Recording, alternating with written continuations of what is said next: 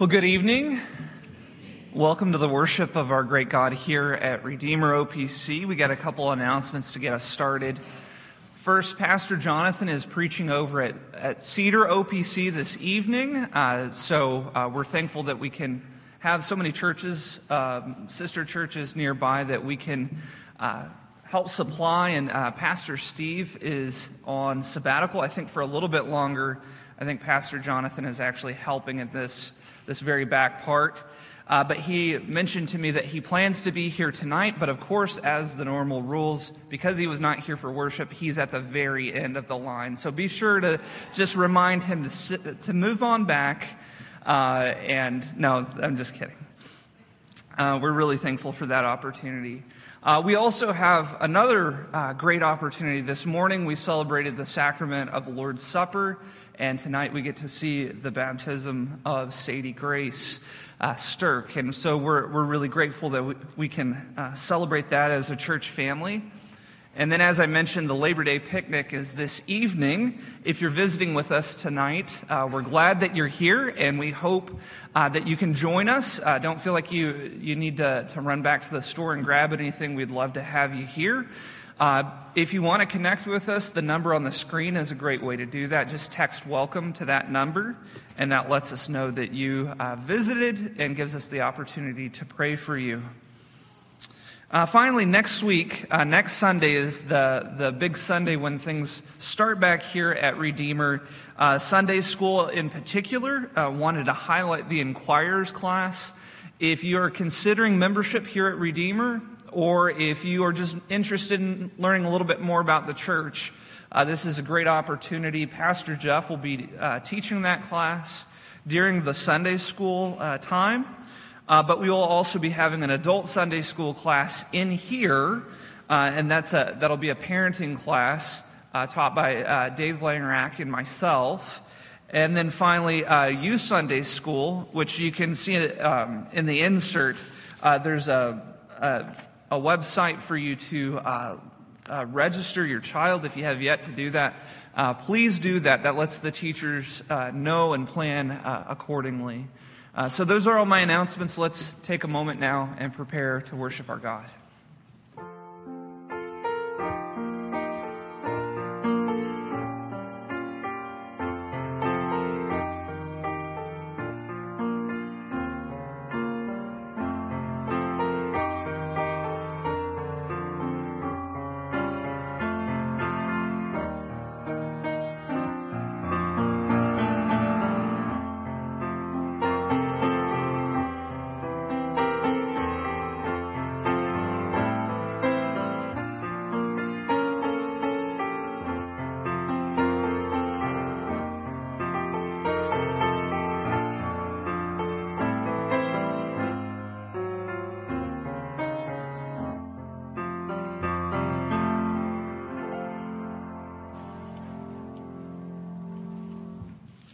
The scriptures consistently portray God as a king, a mighty king who rules sovereignly over all of creation, but especially over his people.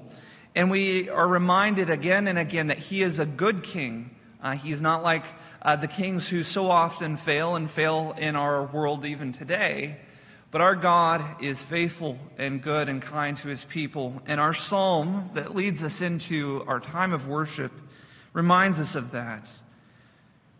We read in Psalm 34, it says, "Oh, taste and see that the Lord is good. Blessed is the man who takes refuge in him.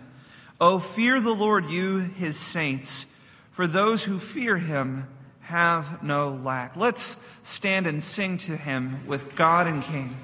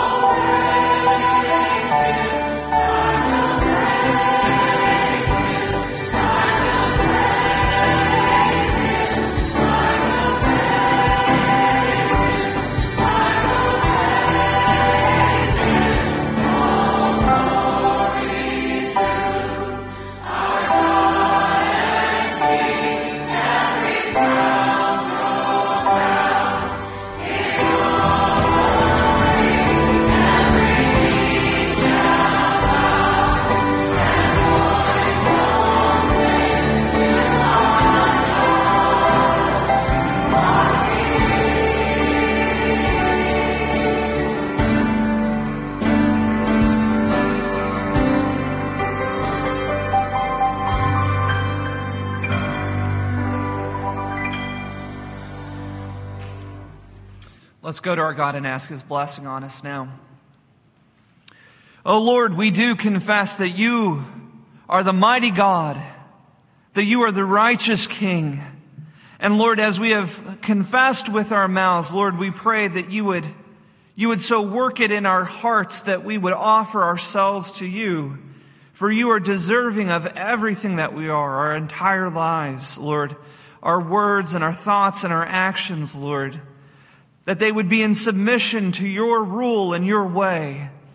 So, Father, we pray that You would help us to see those parts of our lives that are not in conformity to that, Lord, but that we would delight in bowing down before King Jesus and knowing that it's by His grace that we can follow You. Lord, help us to see Your goodness and Your kindness that You've shown us in Him. Lord, we pray these things in His name.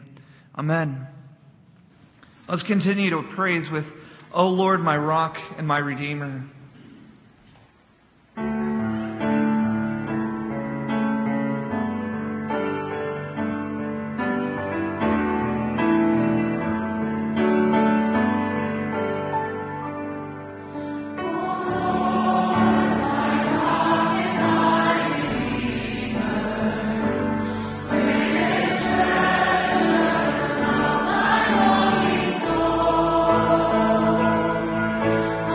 God.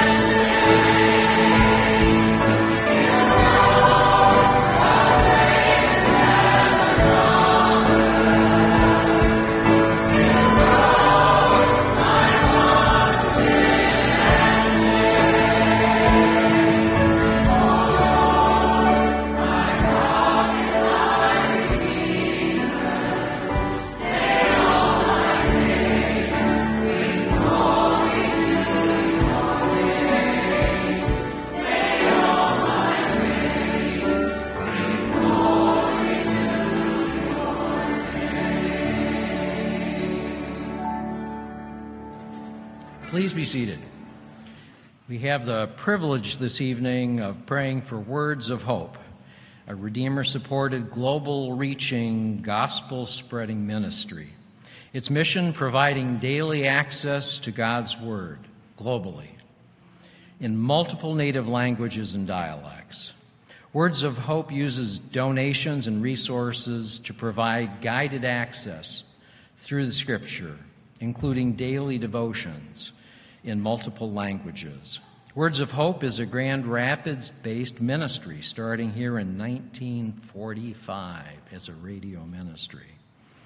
Its core goal, utilizing new media formats as they become available, but to meet and reach the needs of our global community. Traditional print formats supplemented with emails and social medias and a mobile app provide daily devotional reading and recorded content. Words of Hope partners with a global network of more than 100 indigenous pastors and media outreach specialists.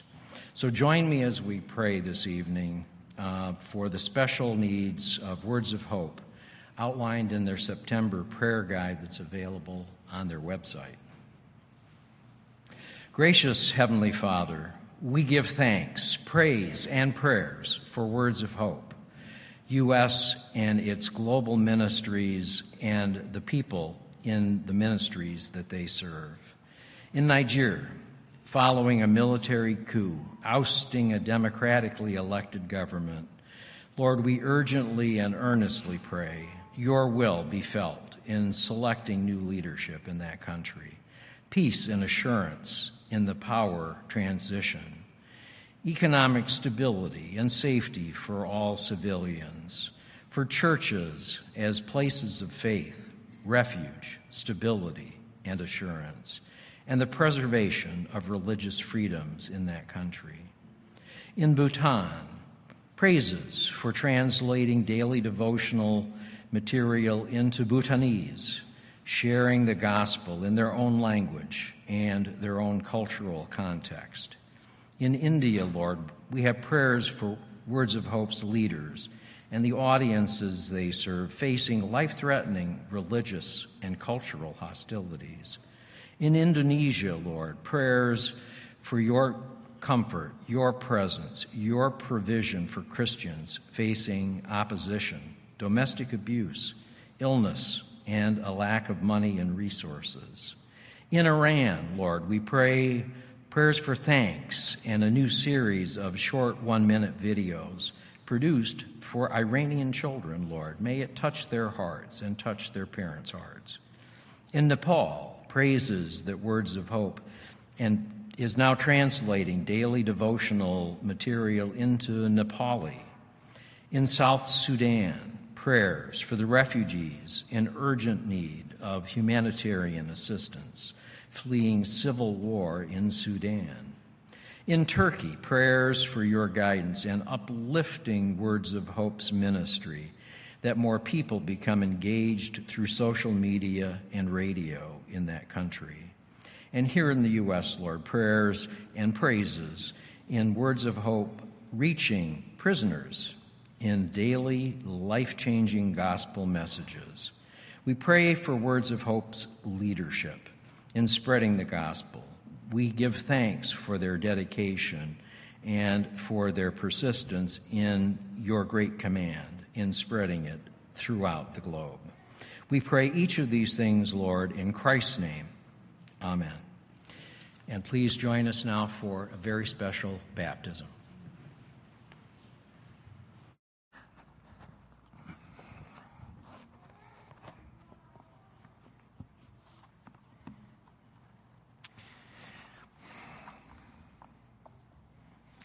It is such a joy to celebrate the sacraments because they affirm to us what we hear in the Word of God.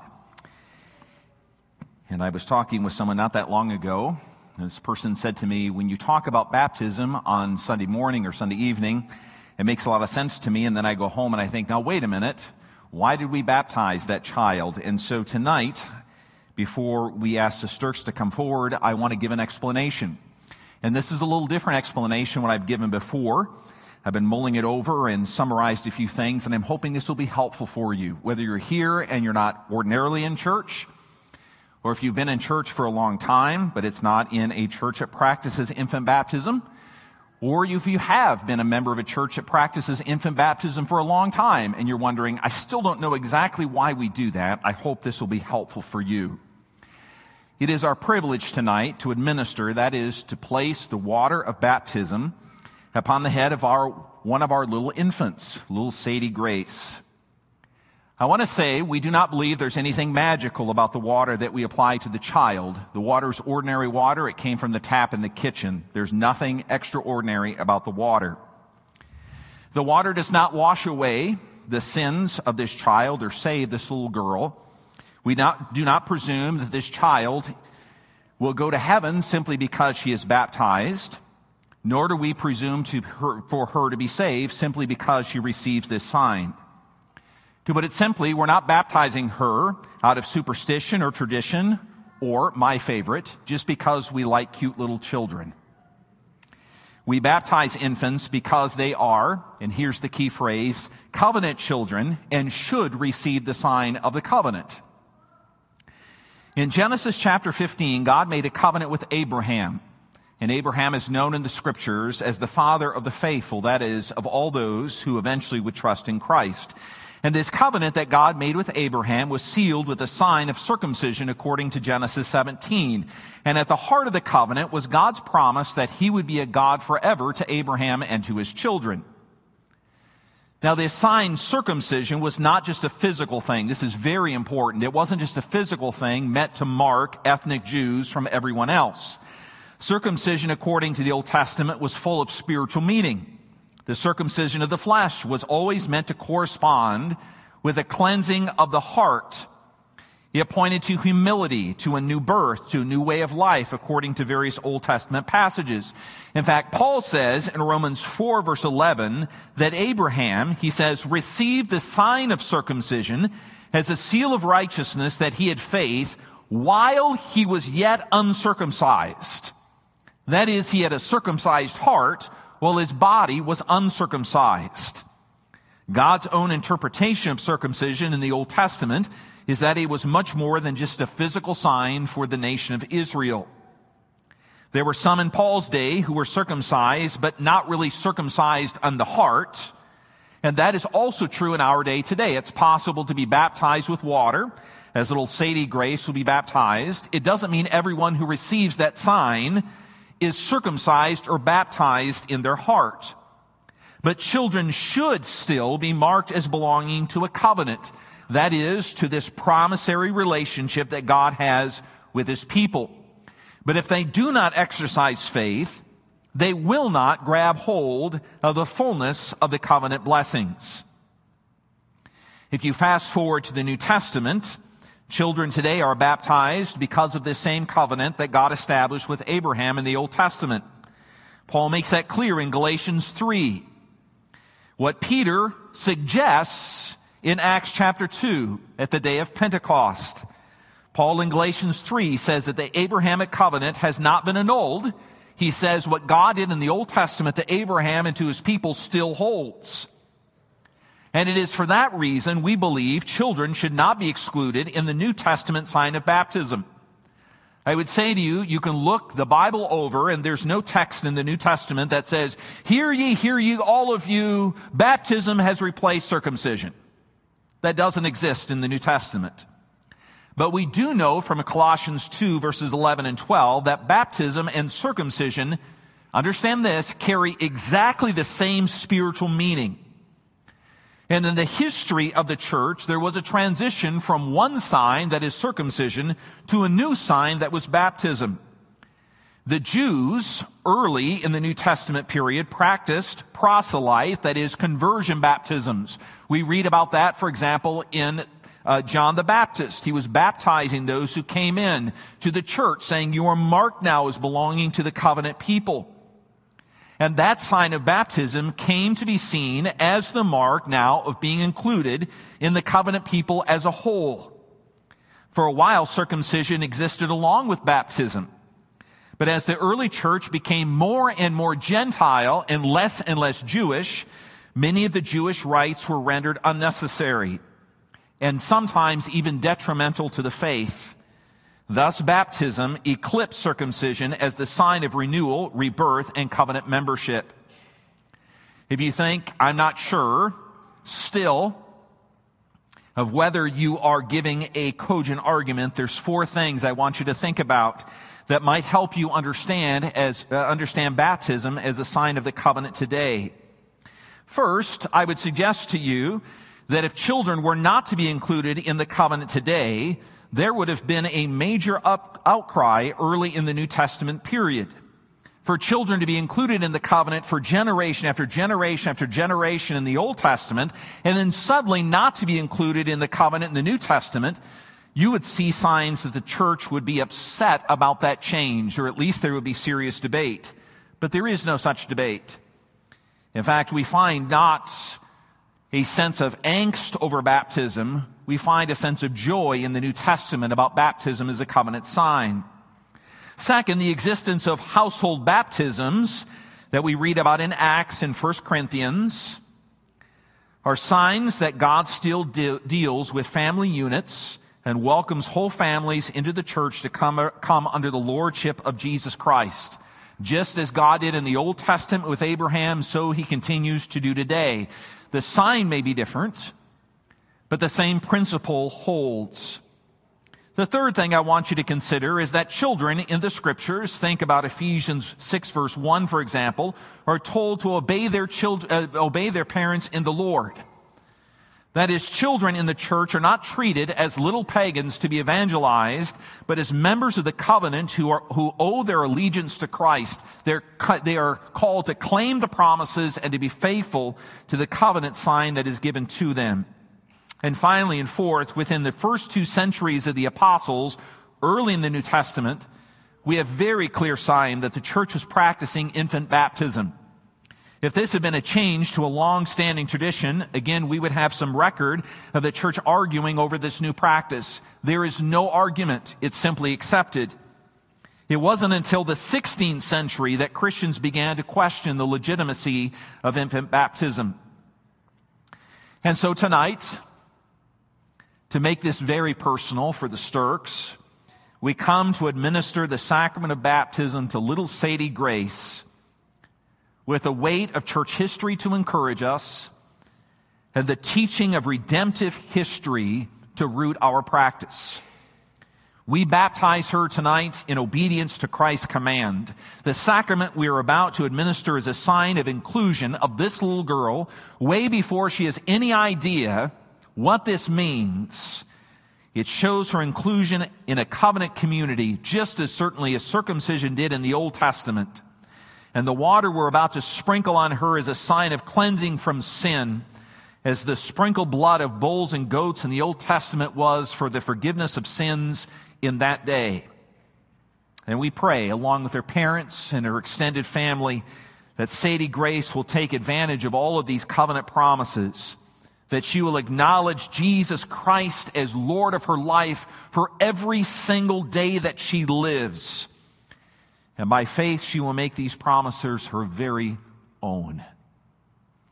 If the Sturks could come up, please. I have questions to ask them.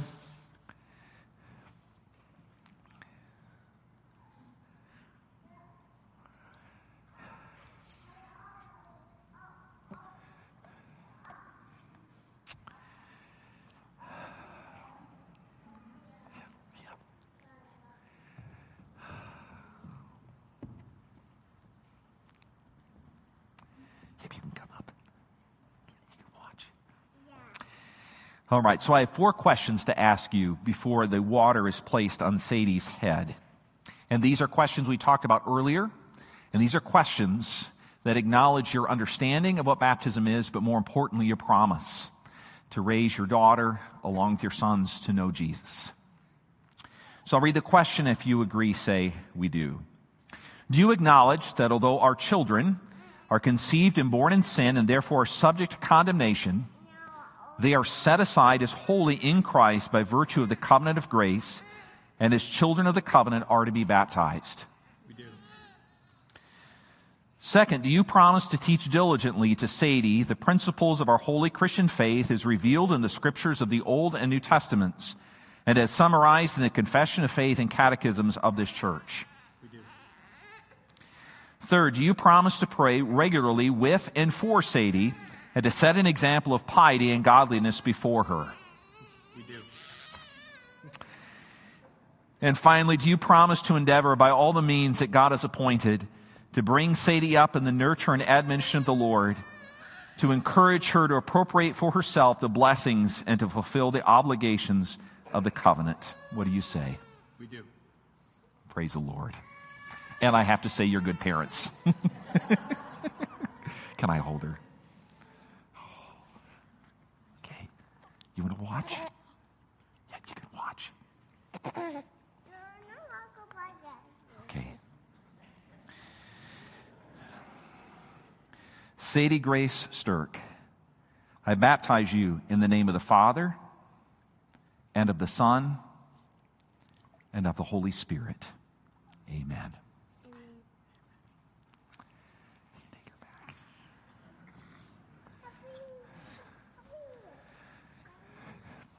There's also a promise that the congregation is asked to make, and so if you are a member of our congregation, I'm going to read the following and then ask you to affirm by saying, we do.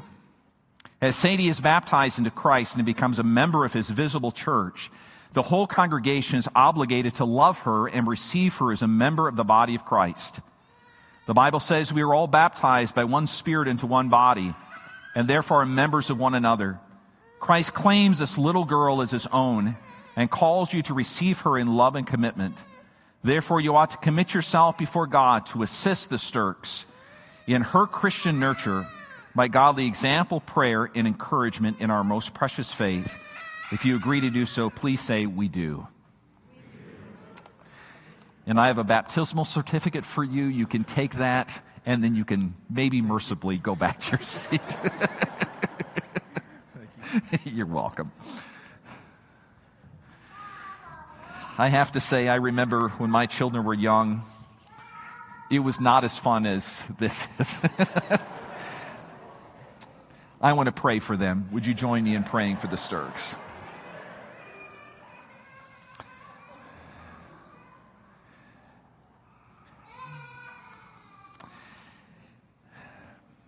Father, we are so glad that you have blessed this family and our church with children, whether they are newborn or a couple years old or they continue on into adulthood. Lord, we're thankful for each one of them because you did say to Abraham that the promise to be God to him was also extended to his children.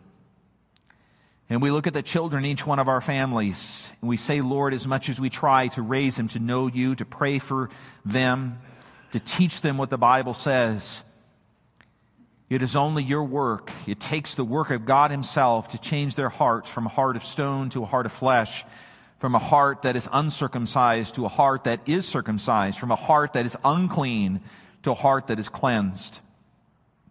And we pray for the Stirks tonight.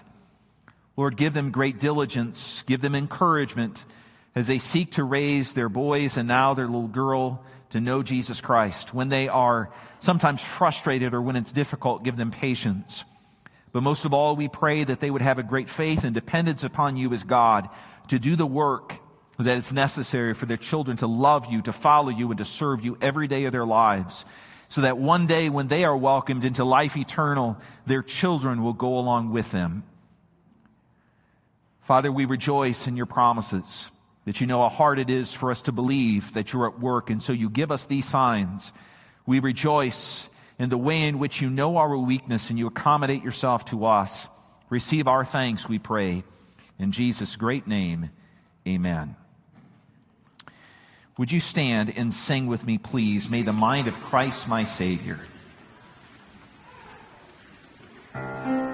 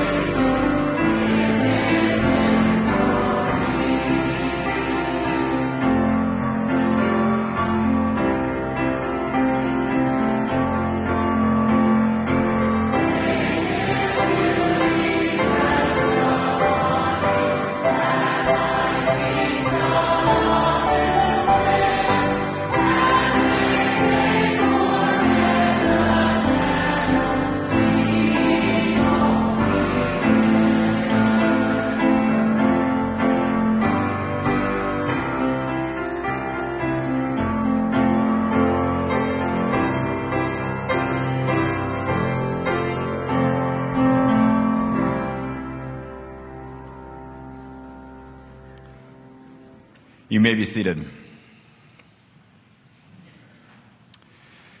Let's take a few moments and join our hearts together in a prayer of thanksgiving. Lord, as we gather here together tonight, we're just so reminded of the abundant blessings that you have given to us. We thank you, Lord, for just the simple fact that we're here, that we're together, that our hearts are beating and we're breathing air in our lungs. That alone is a miracle every day and a blessing from you. We thank you, Lord, for the miracle of new life that we see and that we just witnessed with the baptism of Sadie. And we just ask that we as a congregation would recognize each and every one of these children as blessings. And as we transition to a new ministry year, we're reminded of how that promise that we made comes to fruition as we look at the various Bible studies, nursery ministries, boys club, girls club, Sunday school, youth group. We just see that it takes a collective effort from all of us to raise these children up to fear and to know the Lord. And we ask that we would do so well. And we thank you for all of the volunteers and all of the prayers and effort that goes into this each and every single week, day in and day out. Lord, we also thank you for the faithful preaching of the word. We thank you for Pastor Dan. We thank you for Pastor Jonathan. We thank you for Pastor Jeff and the gifts that you've given to each of these men as they lead this congregation. We ask that you would protect them, that you would protect their hearts and their minds as they seek to lead us to be a church that follows scriptural truths and uses those truths to care for one another and to reach others in the community and across the world that may not know you. Lord, we ask that you would also bless the financial gifts of this church. We ask that you would give us generous hearts and gifts that we can use in the furtherance of your kingdom. We just thank you so much for the generosity of those that have continued to faithfully give year in and year out. And we just ask that you give the deacons wisdom as they administer these as well. All this we ask in your name. Amen.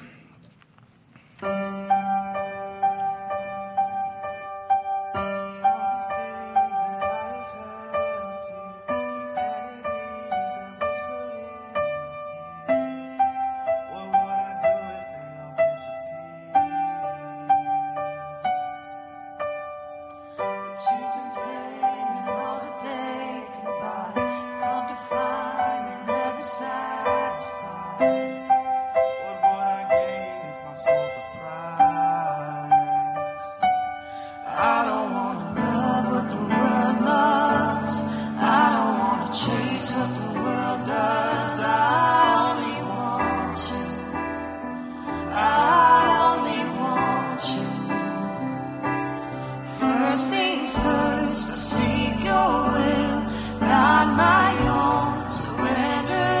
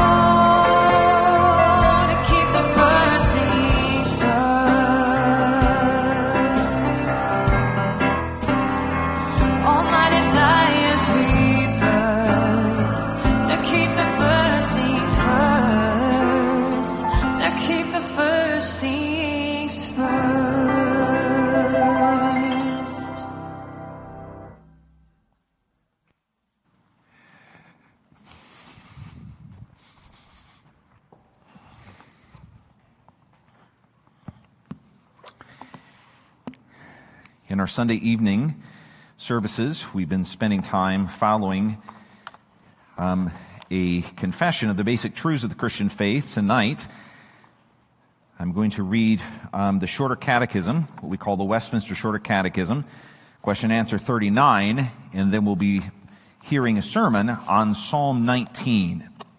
So this is a summary of what we believe the Bible teaches, and tonight's question and answer 39, is one of the most basic questions, not only in the confession or the catechism, but also for each one of us in life. And the question is, what is the duty which God requires of man? That is, what is the thing God is looking for from us? And the answer is, the duty which God requires of man is obedience to his revealed will. What does God want? He wants us to obey him. So Psalm 19, you can follow along if you have a Bible, otherwise it's on the screen behind me. Hear the word of God. The heavens declare the glory of God, and the sky above proclaims his handiwork. Day to day pours out speech, and night to night reveals knowledge. There is no speech, nor are there words whose voice is not heard. Their voice goes out through all the earth, and their words to the ends of the world. In them he has set a tent for the sun, which comes out like a bridegroom leaving his chamber, and like a strong man runs its course with joy. Its rising is from the end of the heavens, and its circuit to the end of them, and there is nothing hidden from its heat. The law of the Lord is perfect, reviving the soul. The testimony of the Lord is sure, making wise the simple. The precepts of the Lord are right, rejoicing the heart. The commandment of the Lord is pure, enlightening the eyes. The fear of the Lord is clean, enduring forever. The rules of the Lord are true and righteous altogether. More to be desired are they than gold, even than much fine gold. Sweeter also than honey and the drippings of the honeycomb. Moreover, by them is your servant warned, and in keeping them there is great reward. Who can discern his errors? Declare me innocent from hidden faults. Keep back your servant also from presumptuous sins. Let them not have dominion over me. Then I shall be blameless and innocent of great transgression. So let the words of my mouth and the meditation of my heart be acceptable in your sight, O Lord, my rock and my redeemer. This is the word of God. Back when I was much younger in college, some of you have dropped off children at college. Others of you are anticipating college, or maybe you're attending college now. I did work study in the theater department. It was my job to build some of the scenes for the various plays that the theater department was hosting. And I don't remember the particular play, but I do remember the professor in charge of the site design came to see my work, and the first time he looked at it, he said, "That's not what I'm looking for. You have to do something else." So I tore all that down, and I tried again a second time. And he came in a second time, and he said, "That's not the look we're going for either. That's never going to work. Tear it down and try again." So not really understanding what he was looking for, I tore it down and designed another site, built the site. The third time he came and said, "That's not what I really anticipated either." I asked him this question, "Then what are you looking for?" That's not just a question you might ask if you have to do the sort of work that I did while in college. It's a question every one of us faces, not simply with a professor who's fickle, but with a question that we might want to ask our Creator. What do you really want from me? What are you looking for from me? And Psalm 19 tells us there are two ways that God speaks to us. First, in the world around us, and then within what's called the law of God, the Scripture, the written book that He has given us. These two ways tell us about who God is. And not only do they tell us who God is, but by the end of this psalm, the writer also tells us what this God who is, what He really wants from us. And tonight, whether you've considered this question for many, many years, what does God want from me? Or tonight is the first time you're really considering that question, I'm going to walk through Psalm 19 with you to answer this very critical question. What does God want from me? And the answer the psalmist gives is God wants us to know Him and to obey Him. That's what God desires. To know Him begins In the first section of this passage, the whole song develops in three very distinct portions. It's like a song that we might sing. Songs that we've already sung. Here are three different parts of the song. The first part of the song is the first 6 verses. And there the writer, David, describes the world that God has made and what the world says about its creator. He begins by saying in verse 1, the heavens declare the glory of God and the sky above proclaims his handiwork. He says more about this creation and what it reveals, but the first thing he points out is the thing I want to stress to you, and that is it says something about who God is. When you live in this world, it is unavoidable that you must ask the question, and how did all of this come to pass? There are various explanations. There have been many explanations given during our existence as humankind, but the Bible's answer is very, very clear. This world would not exist apart from a creator. A creation requires a creator, and the creation is the one found, revealed in the Scripture, and the world itself testifies to the greatness of this creator. The psalmist says 4 distinct things about this creation and what it says about the creator. He says in verse 1, it declares the glory of God. The heavens, the sky, and everything in this world proclaims the glory of God. The second thing the psalmist says about this creation is that there is a continual testimony about this creator from the creation. The third thing he says in verse 3 is that this testimony of the creation that is given by the whole creation continually also is given clearly. Look at verse 3. There is no speech nor are there words whose voice is not heard.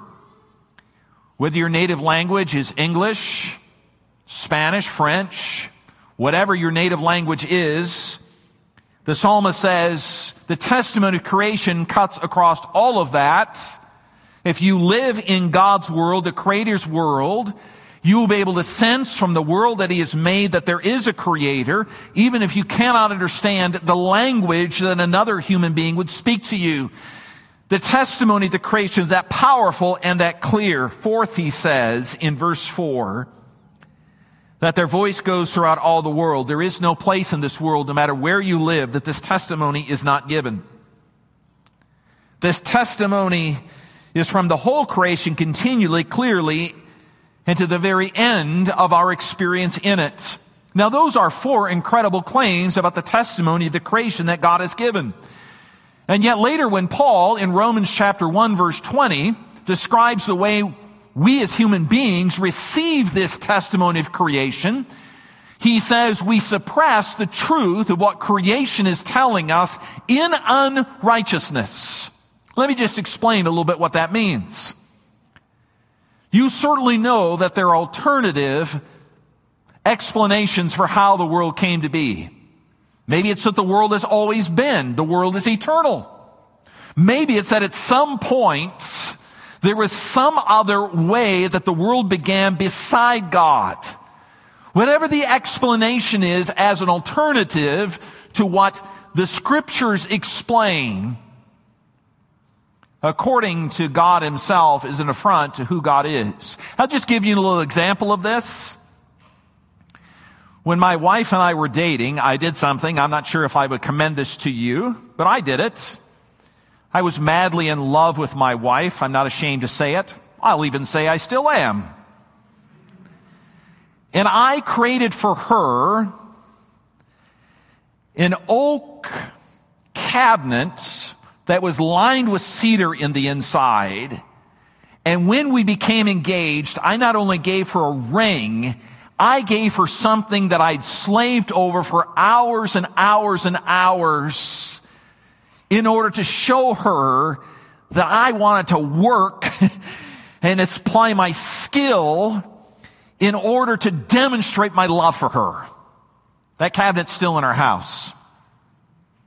Now imagine after doing all of that, somebody came along who was not me and claimed that that cabinet belonged to them and was a sign of their love for my wife. Does that make you a little angry that someone would try to do that? I tell you at that point, and even now it would make me angry. That's my cabinet, my sign of my love for my wife. How dare you claim that as your own? That was made by me. Do not claim it as your own and then say it represents your love for the woman I love. It's not true. I got to stop because I'm going to get angry otherwise. I can feel it. The reason I'm putting it that strenuously is because you're living in a world that was created by God. It's His world. He made it. He designed it to care for the crown of His creation, that's human beings. That's you. And if you live in His world and you deny the fact this is God's world, crafted and made by Him, you're not only denying the reality of the world that He has made, you're denying something very important about God. And that is that God is not who He claims to be. And you're doing on a cosmic scale what brings some anger in my own soul. That is, you're giving credit to all that has been made to someone who has no right to claim it as their own. So that the first 6 verses of Psalm 19 tell us 2 things. First, who this Creator is, and second, how powerful the testimony of this creation is to the Creator God. God made all things, and the testimony of those things to who God is clear and available to every single person. There's a second thing the psalmist says, and this is found in verses 7 through 11.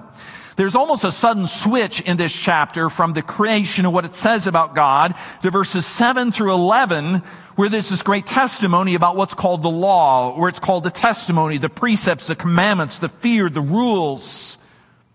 These are all different ways of describing what we hold in our hands here, if you have one. That is the Scriptures. This is God's direct testimony to who He is. Let me use another example about the time I was dating my wife. Some of you know that over the past week or so, there was electricity outages after the storm that came through. While my daughter and I were hiking through the Rocky Mountains, my wife and family, they were at home without electricity, without air conditioning, and someone who we will not name did not turn on the circuit for the generator that would pump the water out of the basement to the outside. That was me. So while we were hiking in beautiful, majestic mountains, enjoying God's creation, my dear wife came one morning to the terrible discovery that there was water filling up the basement and something had to be done right now. Horrible. Not great. Not good at all. While she came to that discovery, she called my son who came home and helped her reconcile that problem, for which I am very thankful. One of the things that became wet in the flood was a whole series of yellow lined paper letters that you're truly sent to my wife while in college. I heard that. I felt the same thing. In fact, looking through some of those letters really impressed me with what a romantic I was. Now imagine somebody else came along and said, no, those letters came from me. Those were my letters. I wrote them. They're actually a description of my love for your wife, not your love. Again, you can understand how frustrating that would be for me. I agonized over those letters. This was the time you had to look up difficult words in the dictionary. These are my words that are laid out here to someone I love and I care about. In a very similar fashion, the words that are found in the Scriptures are meant as God's testimony about Himself to us as His creation. These are not someone else's words. These are His words, the Creator's words about what it means to live in His world and the law that is the standard that God is holding us to. Now, when you read these words, I hope that you're impressed with the delights that the psalmist takes in these words. They're rooted in God's character. He says they're complete. They provide us a solid foundation. They open our heart. They reveal things about us that nothing else can. They last forever. And perhaps most striking to me is what comes at the end of verse 9, where it says, the rules of the Lord are true and righteous. That is, these words that are found in the Scriptures are actually true. There's no deceit in them. You can base your life on them. They're reliable. In a world in which there's all kinds of confusion, the Scriptures stand as a truth upon which you can base your life. And you notice because of it, the psalmist says, they're more desirable than anything else I have. Just look at verses 10 and 11. More than gold, sweeter than honey. I want these things. I long for them. And by keeping them, your servant, that is David, says, I have great reward. What did the Scriptures tell us about God? The Scriptures tell us that God is great, He is holy, He is just, and that we are called to obey and to follow His word. If the creation tells us that God is great and this world has been made by Him, we owe something to our Creator. It is dishonest. In fact, it is rebellious of us not to ascribe to the Creator the glory due Him for everything He has made. Then the Word of God tells us, and we owe this Creator absolute, unwavering, complete obedience because God is just and holy. What does God require of us? God requires that we know Him and obey Him completely. Now, most of the time, not every once in a while, not only when others can see us, but every single moment of every one of our lives, we owe this obedience to God. Those are the first two big sections of Psalm 19. And I have to pause and just ask you how you stack up compared to what these two first sections, what we might call general revelation and then special revelation, tell us about our Creator and what God demands of us. God demands that we know Him and obey Him. Do you know Him and do you obey Him? I don't mean just sometimes. I just don't mean when it's easy. I mean, do you know Him and do you obey Him completely? Does it drive your life? Do you wake up in the morning and say in your heart, the Scriptures are worth more to me than anything else in my life. I'm going to dive into them deeply. Do you run around outside and say to yourself and to your children and your neighbor, look at what God has done, it's amazing. God is great, God is powerful, He's good. Is that what you say?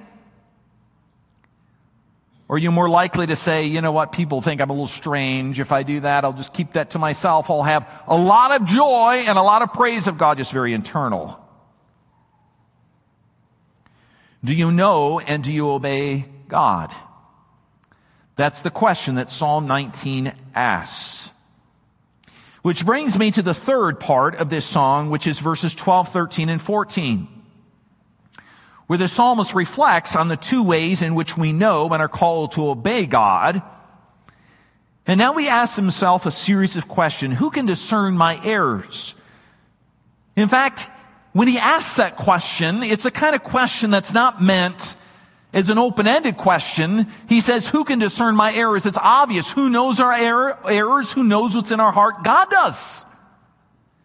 Immediately comes this conclusion, if I'm called to know God and to obey Him in everything that I do, I'm in trouble.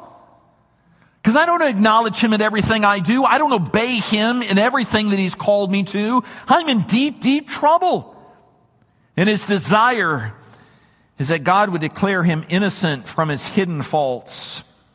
It is his desire that his presumptuous sins, that is the things that he knows that are wrong, that he does anyway, he persists in them, that they would not have dominion over him, that he would be considered blameless and innocent of great transgression. So here's the question that we arrive at.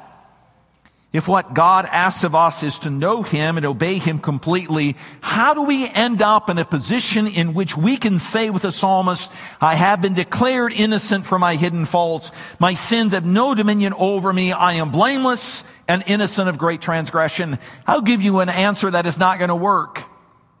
And that is, you're going to try harder. Many of you know that 2 weeks ago I was at a running camp. There's a dear friend that someone in our church and I went together to visit. He runs a running camp. For most of the year, he volunteers his time in public schools in his city, training kids in cross country and track. It's cost him dearly. You can imagine how much that costs him personally. And then for 1 week a year, he invites these kids, many of whom do not come from Christian homes, to come to a running camp. And Monday, Tuesday, Wednesday, Thursday, Friday, Saturday, for a half hour in the morning and a half hour at night, someone talks to them about Jesus. That was my joy, to explain to them the uniqueness of Jesus for an hour every day to many kids, middle schoolers and high schoolers who did not know Jesus, and some of whom, a good number, were Islamic. And this might very well have been the first time they ever heard about how Jesus is. The reason I tell you that story is because in the Islamic faith, Allah is going to look past your faults, your sins, because you've made up for them. There was one young man I will not name who I said, how do you plan on doing that if that's how the Islamic faith works? He says, actually, I've come to the conclusion I'll never make up for them. And so I have tried to live so holy from the age of 10, at which we're considered accountable, that even though I'm 16 years old, I have never sinned in any way since I have been 10 years old. That was his solution. I'm not sure he was being honest. He was sincere. I'm not sure he was honest. If you consider your own life, friend, you're going to find that's not an honest answer. And furthermore, attempting to make it up with the divine, it's never going to work. You are digging a hole in order to fill in another one. There will always be a hole. There is no escape from the absolute standard of the Creator who made the air that you breathe, the dirt you walk on, and who speaks to you in the Word of God. There is no relief in simply trying to do more and to do better. In Psalm 19, even though it does not say it specifically, ends with verse 14, where it does say rather overtly that the words of my mouth and the meditation of my heart be acceptable in your sight, O Lord, my rock and my redeemer.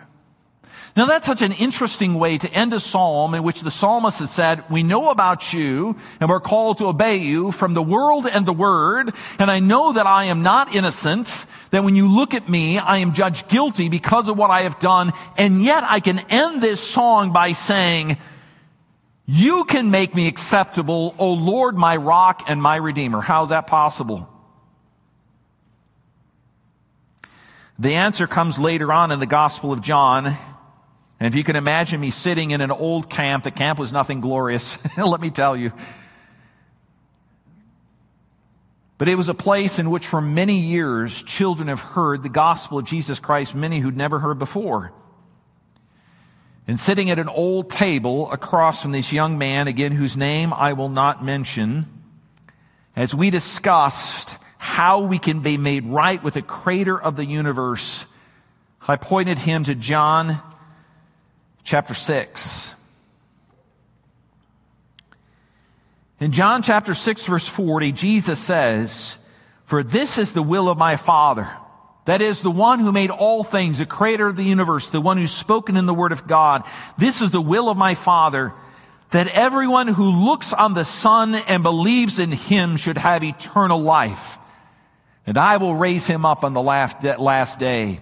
Where's your hope, my friend? If God requires of you that you know Him and you obey Him in every single part of your life, what is your hope? Where do you go? Where do you run to? Jesus says, this is the will of my Father. This is what my Father says you ought to do. The Creator God says this, look on me, that is Jesus. Believe in me, and you will have eternal life. The answer is not to look inward, it's to look upward to Jesus Christ, who provides for you in mercy something that you're striving to do and yet will never complete. He will give you peace with the Creator who made all things and who calls you to absolute obedience in the Word of God. If you think of some way around this, you're going to end up in one of two places. One, you're going to be dishonest. You're going to say, like this boy I talked to, I don't really have sin. I haven't sinned in 6 years. His sister was also at the camp, and I wondered what she would say about that. You're either going to end up being dishonest or you will end up in despair. Because if you seriously wrestle with your rebellion against the Creator, you will end up in a place that if you do not have Jesus Christ, there is no hope in the world. What does God require of you? To know Him and to obey Him.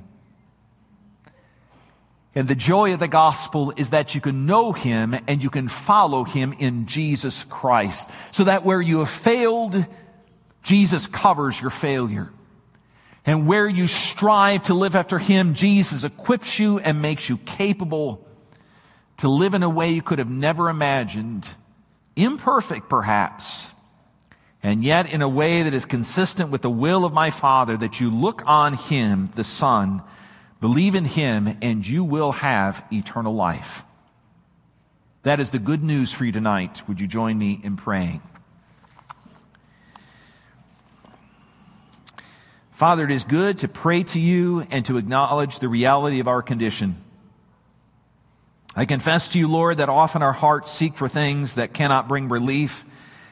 Maybe the best we can do, we feel, is distraction. Maybe it's watching a lot of movies. Maybe it's going to social media. Maybe it's buying ourselves things we don't really need. Maybe it's going on long vacations. Maybe it's associating ourselves with people who are powerful and we receive some residual effect of their power. Maybe it's pretending as though we are not as bad as we really are. Lord, whatever way we try to avoid who we really are before your face, Lord, this is the moment in which we say honestly to you, we are sinners who've rebelled against you as Creator. We have not obeyed you perfectly, and we have no hope except in the one that you have sent, Jesus Christ. Lord, may the freedom that Jesus came to bring be ours tonight. The relief from the punishment, the shame, and the guilt that we so often feel. Lord, give us richly and freely the grace that comes in your Son, that we would not be weighed down with what we could never repay, but instead we would embrace your Son, and live in freedom. Father, make that true for each one of us, we pray in Jesus' name. Amen. Would you stand and join me in singing?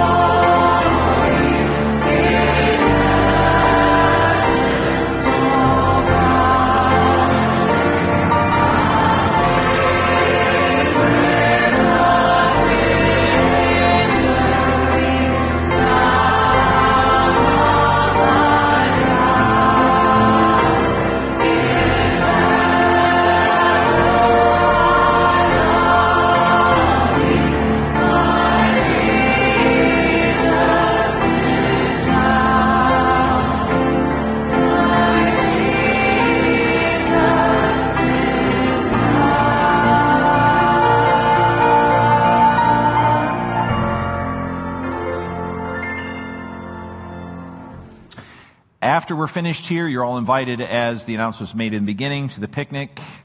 Even if you didn't bring food, that's fine. You just go out this door and then make a left, follow it along. If you look at all the beautiful green space, that's where it's going to happen. So we would enjoy it. I would enjoy it if you would come and eat too many hot dogs tonight. Receive this blessing from the Lord. It's a passage that I referenced this morning in my sermon, or rather, not in my sermon, but in the prayer. The blessing is, know, my beloved, that in Jesus Christ you are steadfast, immovable, always abounding in the work of the Lord, and you can know that in the Lord your labor is not in vain. Go in his peace. Amen.